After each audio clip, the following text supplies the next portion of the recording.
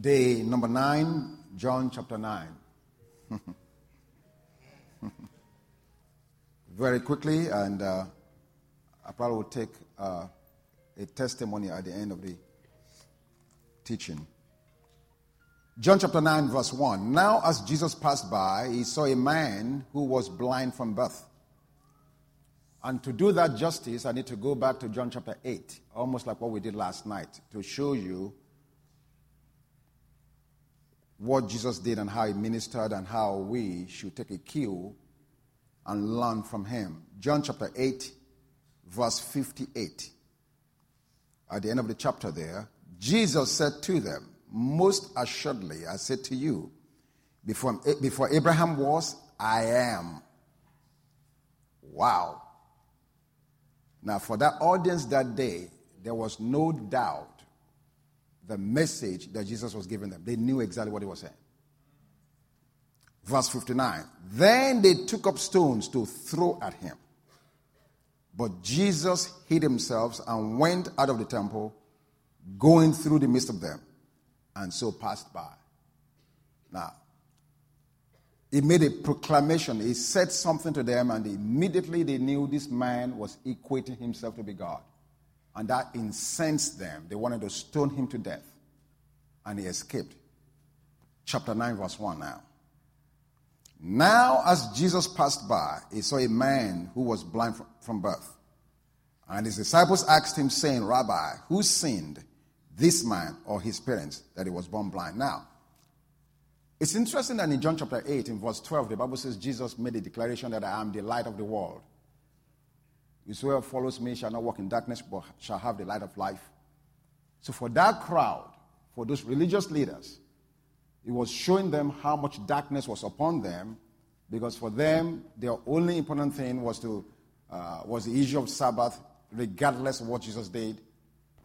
And towards the end, as we just read here, they wanted to stone him and kill him. And he escaped.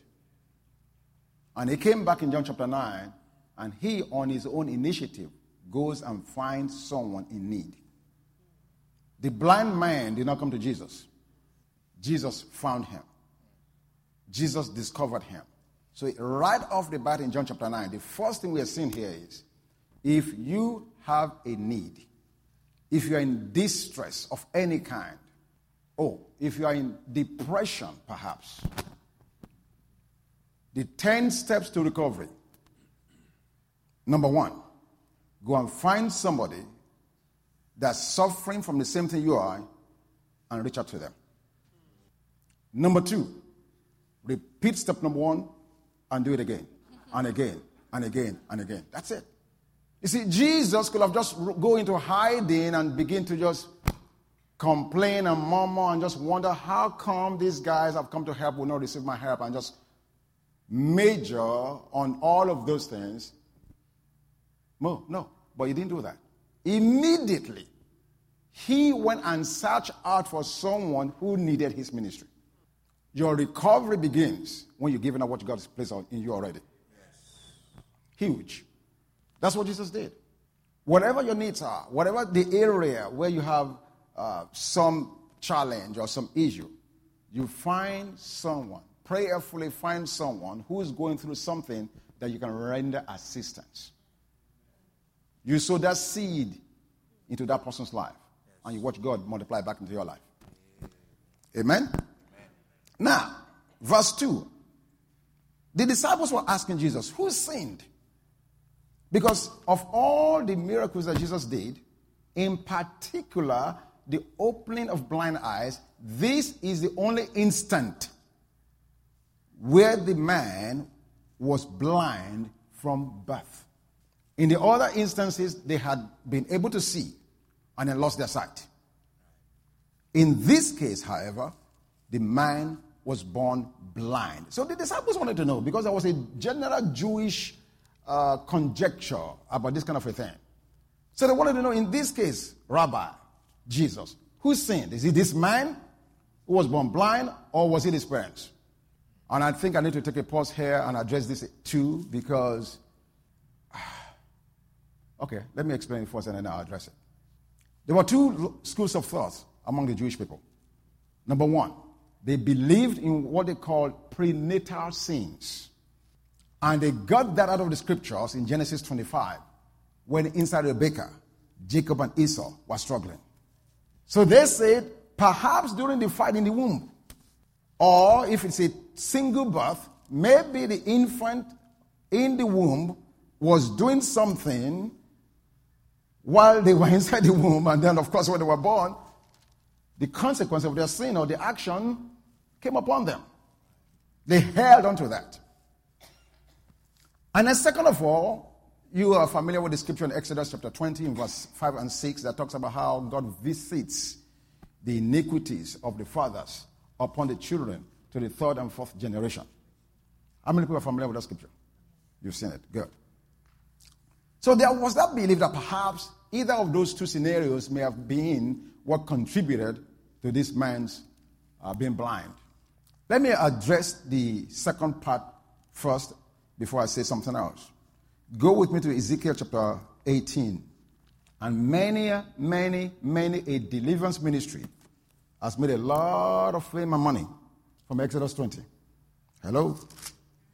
Now, there is a place for deliverance. Okay?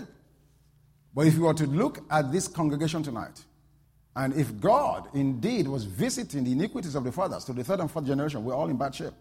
Because every person here, especially of African descent, you have a father, a mother, an uncle, an aunt who had a shrine, that had a shrine, that had a shrine, that had a shrine, that had a shrine. Yes, sir. I mean, you're all looking good now. You're well dressed and look very civilized. Praise God. Praise God. Ezekiel chapter 18, verse 1. The word of the Lord came to me again, saying, what do you mean when you use this proverb concerning the line of Israel, saying, the fathers have eaten sour grapes, and the children's teeth are set on edge. Verse 3. As I live, says the Lord God, you shall no longer use this proverb in Israel.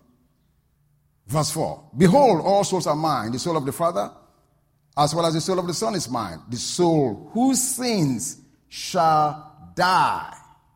Verse 20. Same chapter, verse 20. Ezekiel 18. The soul whose sins shall die. Now look at what it says. The Son shall not bear the guilt of the Father, nor the Father bear the guilt of the Son. The righteousness of the righteous shall be upon him, upon himself, and the wickedness of the wicked shall be upon himself. As a born-again believer, I refuse to accept the guilt of whatever happened before me. Many ministries, even as we speak, are using Exodus 20. The fear of ancestral worship and all the things that's happened. You have a headache, they say maybe your mother went to see a witch doctor. You don't get a job, they say your father did this. This happened. I mean, we rope things in that God has delivered us from for a long time ago. It's here. Really, if you really want to read more, I don't have time to read a lot more. Ezekiel chapter 33, the whole chapter deals with this. The entire chapter 33 of Ezekiel deals with this. It talks about individual responsibility for individual sins. Amen? So I brought this in because there are some of us here, maybe you're in transition, you're looking for a job, or something's happened to you, you've had some issues that's happened, and somebody's telling you it's because of your mother, your father, your auntie, and your God. It's a lie. Amen. Amen. You need to allow the scriptures to be the final arbiter and authority over your life. And stop listening to all these fables and tales that puts men in bondage. Amen? So Jesus answered the question. In verse 3, Jesus answered, neither this man nor his parents sinned, but that the works of God should be revealed in him. Okay? I must work the works of him who sent me while it is day. The night is coming when no one can work. Now, in chapter 8 of John, we saw Jesus revealing the blindness of the Jewish leaders. But in chapter 9, we're about to see him now heal blindness. Because in verse 5, he says to us, as long as I'm in the world, I'm the light of the world. And it is amazing to me when you read this entire chapter 9 to see the progression of the blindness that needed to be healed. First, you have the blind man himself who was blind. Then you will see in a few minutes his neighbors who, after he was healed and they saw the man's eyes opened, were still persistent and said, how did it happen? What happened to you? Then you see his parents who gave birth to him, who knew for sure that he was blind at birth. When they got before the Pharisees, out of fear, they couldn't take a position. And then, of course, you have the Pharisees and the Jewish leaders themselves, all of them blind. Not physically, but blind nonetheless. Now, why is this miracle so important in the life of Jesus? Why was it important? Let's go to Psalms 146. Psalms 146. Keep in the background of your mind that at the end of chapter 8, Jesus declared his deity. Before Abraham was, I am. He made it clear to them, I am God. So this chapter 9, he needed to corroborate, to authenticate the statement he just made. Okay? Psalms 146 in verse 8. The Bible says, the Lord opens the eyes of the blind. The Lord raises those who are bowed down. The Lord loves the righteous. And again in Isaiah chapter 35. Isaiah chapter 35 in verse 5. Talking about the ministry of the Messiah when he comes. It says, then the eyes of the blind shall be opened and the ears of the deaf shall be unstopped. In other words, in these two passages, we see the prophetic proclamation of the ministry of the Messiah when he comes. The Lord will open the blind eyes. So, the Jewish leaders knew that. They understood those scriptures. They knew that only God can do what Jesus was about to do. There was no question about that.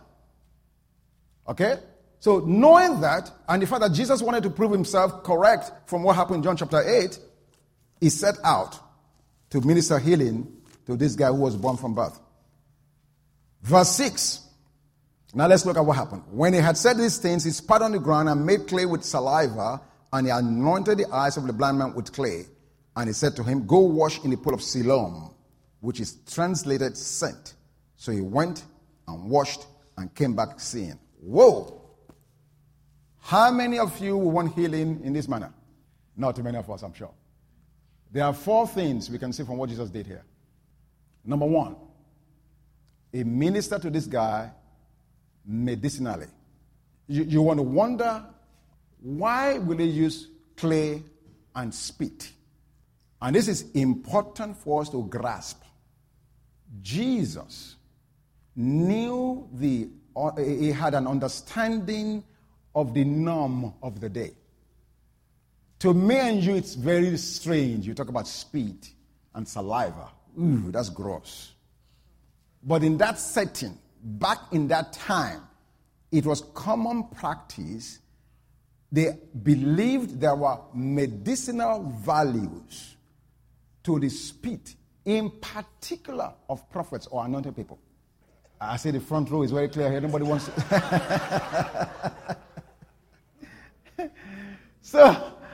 So Jesus, in introducing spit and clay, knew that for the man that he was about to minister to, there was a certain level of confidence from the guy to receive what he was about to do. In the same way as if you and I went to the doctor and the doctor prescribed a medicine, more than likely, if you had confidence in that prescription, you will use it. Yes. But if you don't have confidence in it, you just shelf it. Yes. Or you might tell the doctor, I don't like this medication, I prefer this. Yes. Why? Because for some reason, Sister Shade, it's good to see you in your uniform. Praise God. Stand up, let me see you again. Amen. I want to give you a salute. Come on. Amen. Praise God. I've been longing to see her in that. Amen. God answered my prayer today. Hallelujah. Praise God. Yes.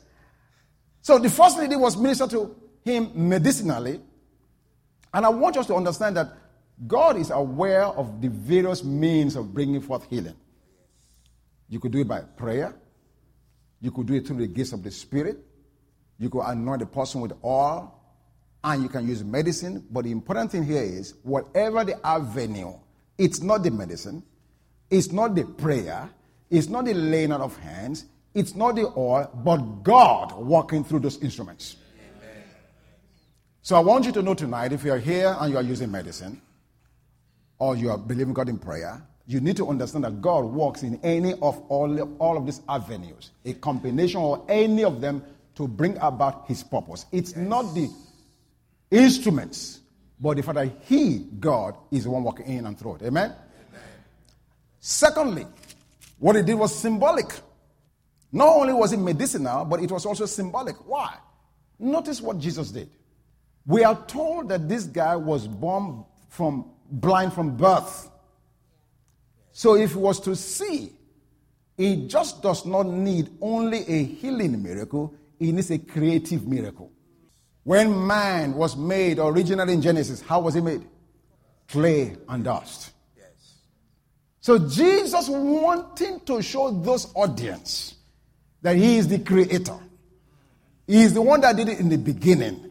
He is the one that will do it now. He is the one that will do it in the future. He said, I will employ what I used from the very beginning. Amen. Amen.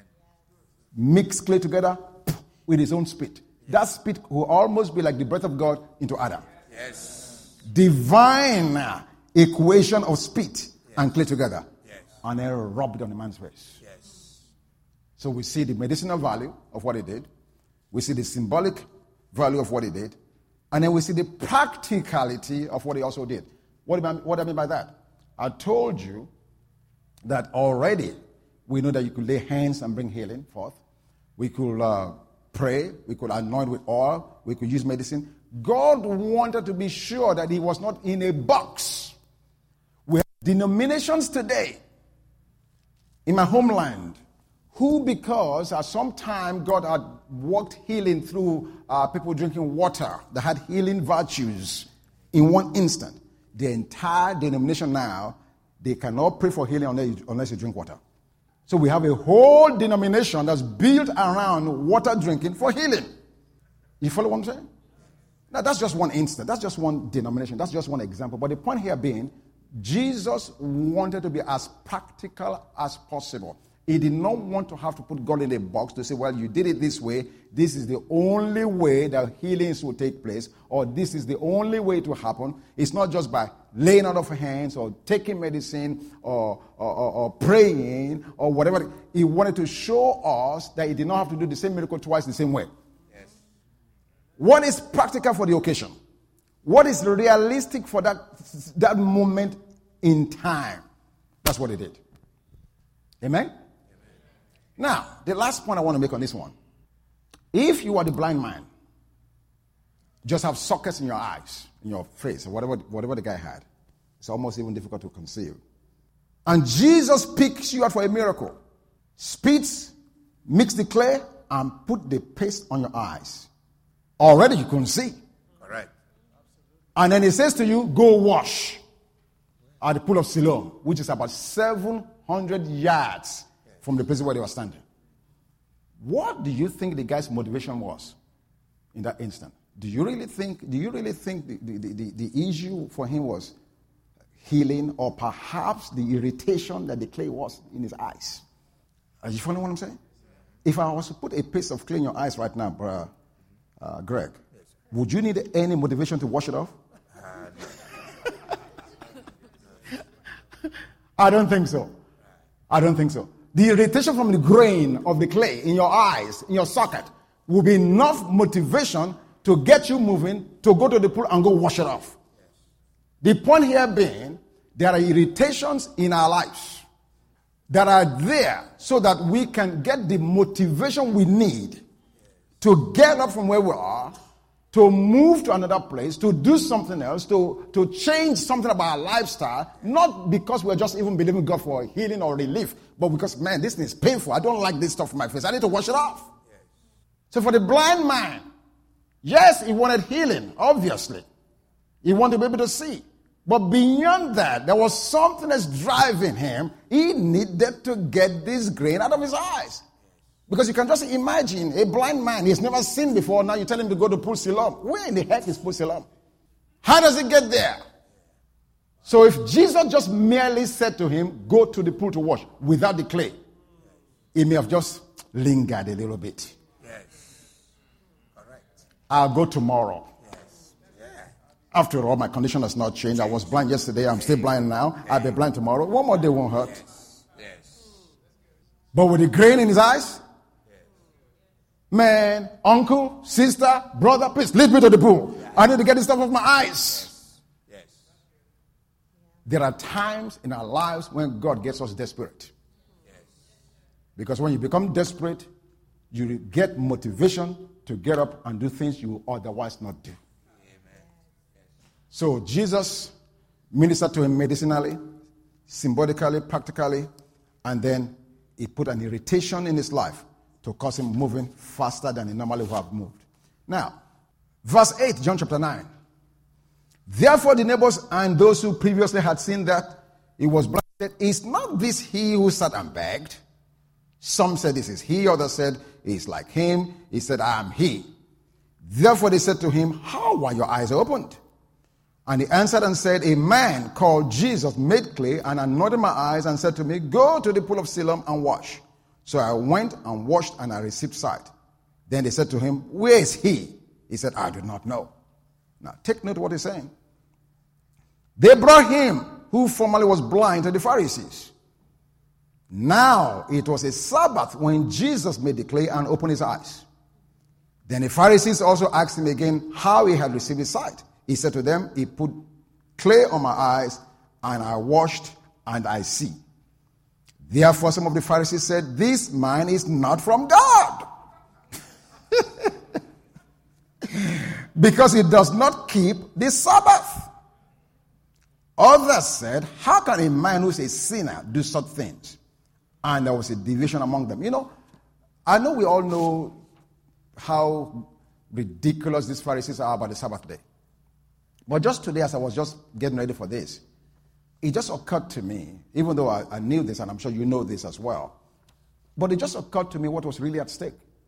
You see, under the law, anyone who violated the Sabbath was punishable by death. Think about that.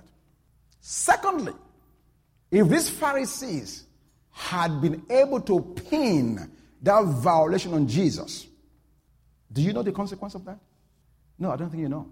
Had they been able to sufficiently say, Jesus, you were in violation. You broke the law. Jesus would have been unfit to go to the cross. He would have been unfit to be a savior. Because one of the significant issues or points with him, the Bible tells us he was the great high priest. The Bible was very clear in Hebrews to say, yet he was without sin. So had he been a violator of the Sabbath, that would have been sinful. And therefore, disqualify him from going to the cross. Huge. They were looking for every and any means to say, this guy, you cannot be the Messiah. It's not possible. But Jesus addressed it, actually. In Mark chapter 2, he let them know that the Sabbath, that man was not made for the Sabbath, but rather the Sabbath for man.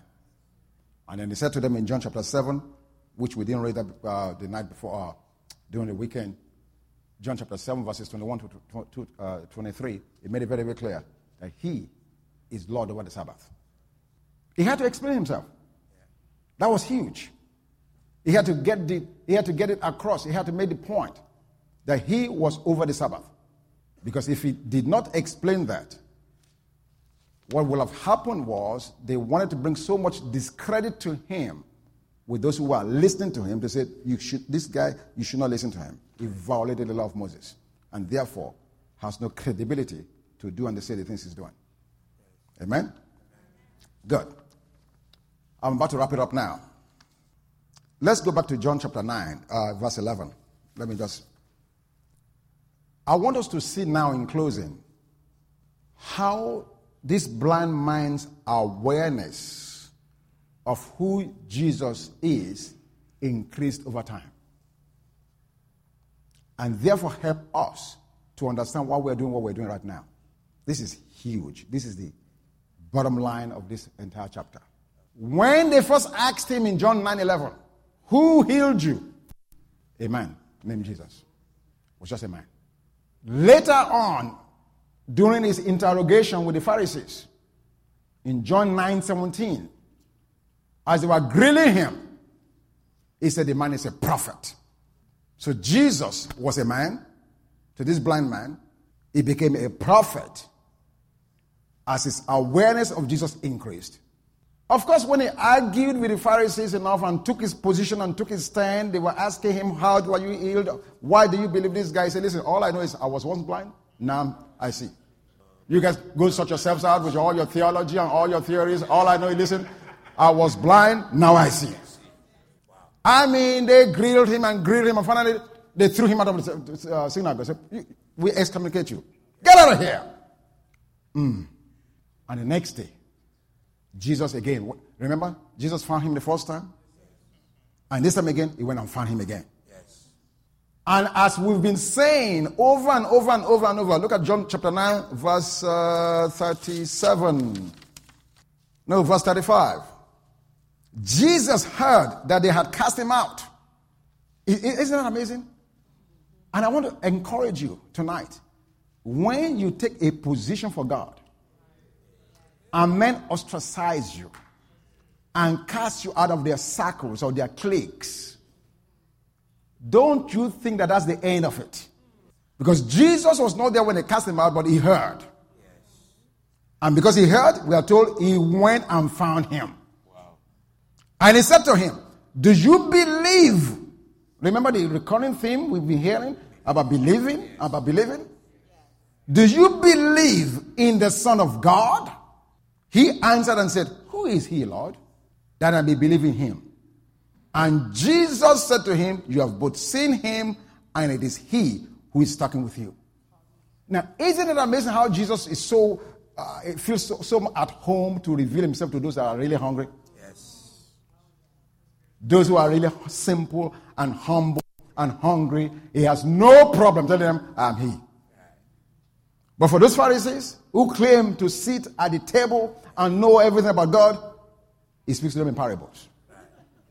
Now, this is what I want to make. Verse 38. Then he said, Lord, I believe. Wow. And he worshipped him. Amen. What do we see? Wow.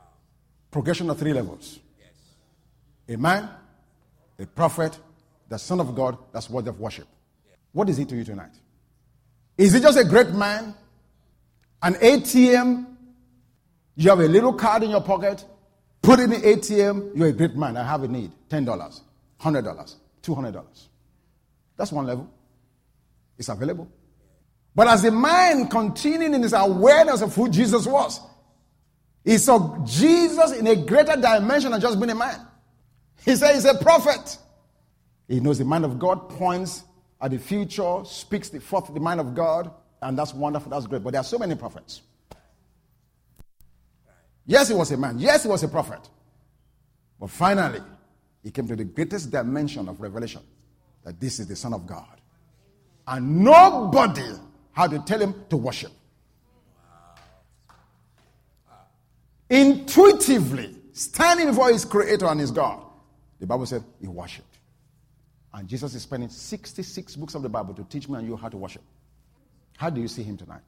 Because I'm telling you folks, the more of him you see, the more pale the things you're concerned about gets. Yes. Amen. They pale in comparison to who he is. Yes. Not silver, not gold, not diamonds, as good as they are. All of them pale in comparison to catching a glimpse of who Jesus is. That's why David could say what he said. This one thing do I desire, and that will I seek, that I may dwell in the house of the Lord my God all the days of my life. What? To behold his beauty. And that's the journey we are going. We want to get to see the radiance and the beauty of who he is. Yes. That's what happened to this blind man. Jesus became bigger and bigger in his life.